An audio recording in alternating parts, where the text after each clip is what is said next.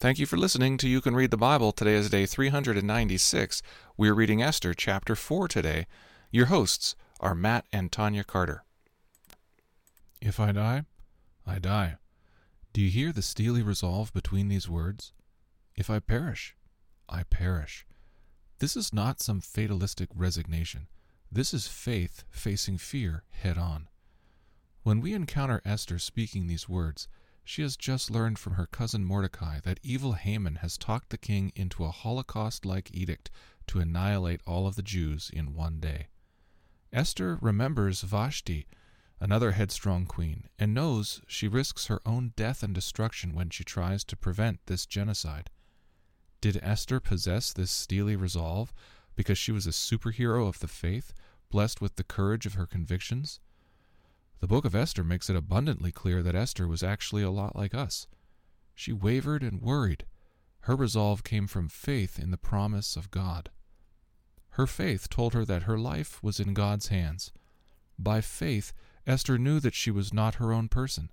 By faith, she knew that she belonged not to herself, not to the king, and not even to the Jewish people. She belonged to God, and so she risks death to be faithful to his calling for her life.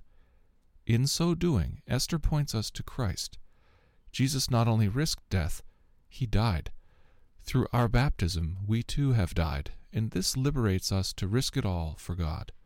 Through Christ, we can see past our own need for security and serve others sacrificially.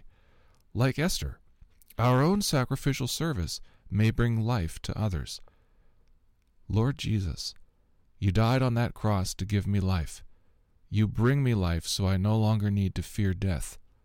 Work in my heart to take self-sacrificial risks for the sake of others, to imitate your perfect example. Amen. Chapter 4. When Mordecai learned all that had been done, Mordecai tore his clothes and put on sackcloth and ashes, and went out into the midst of the city, and he cried out with a loud and bitter cry. He went up to the entrance of the king's gate, for no one was allowed to enter the king's gate clothed in sackcloth.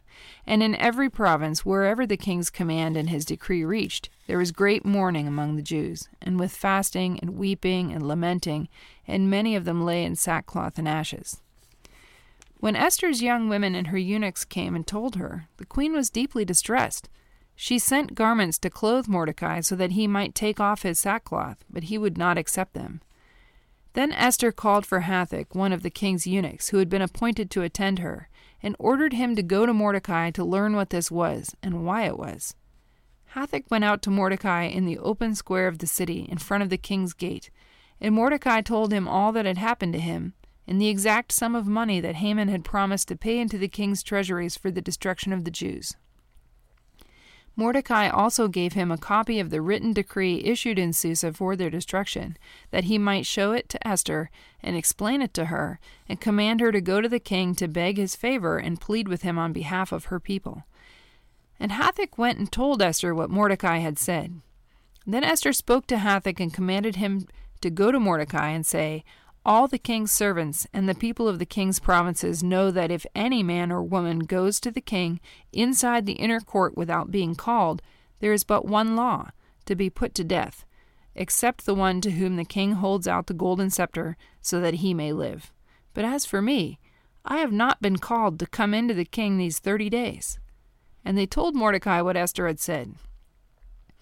Then Mordecai told them to reply to Esther, "Do not think to yourself that in the king's palace you will escape any more than all the other Jews.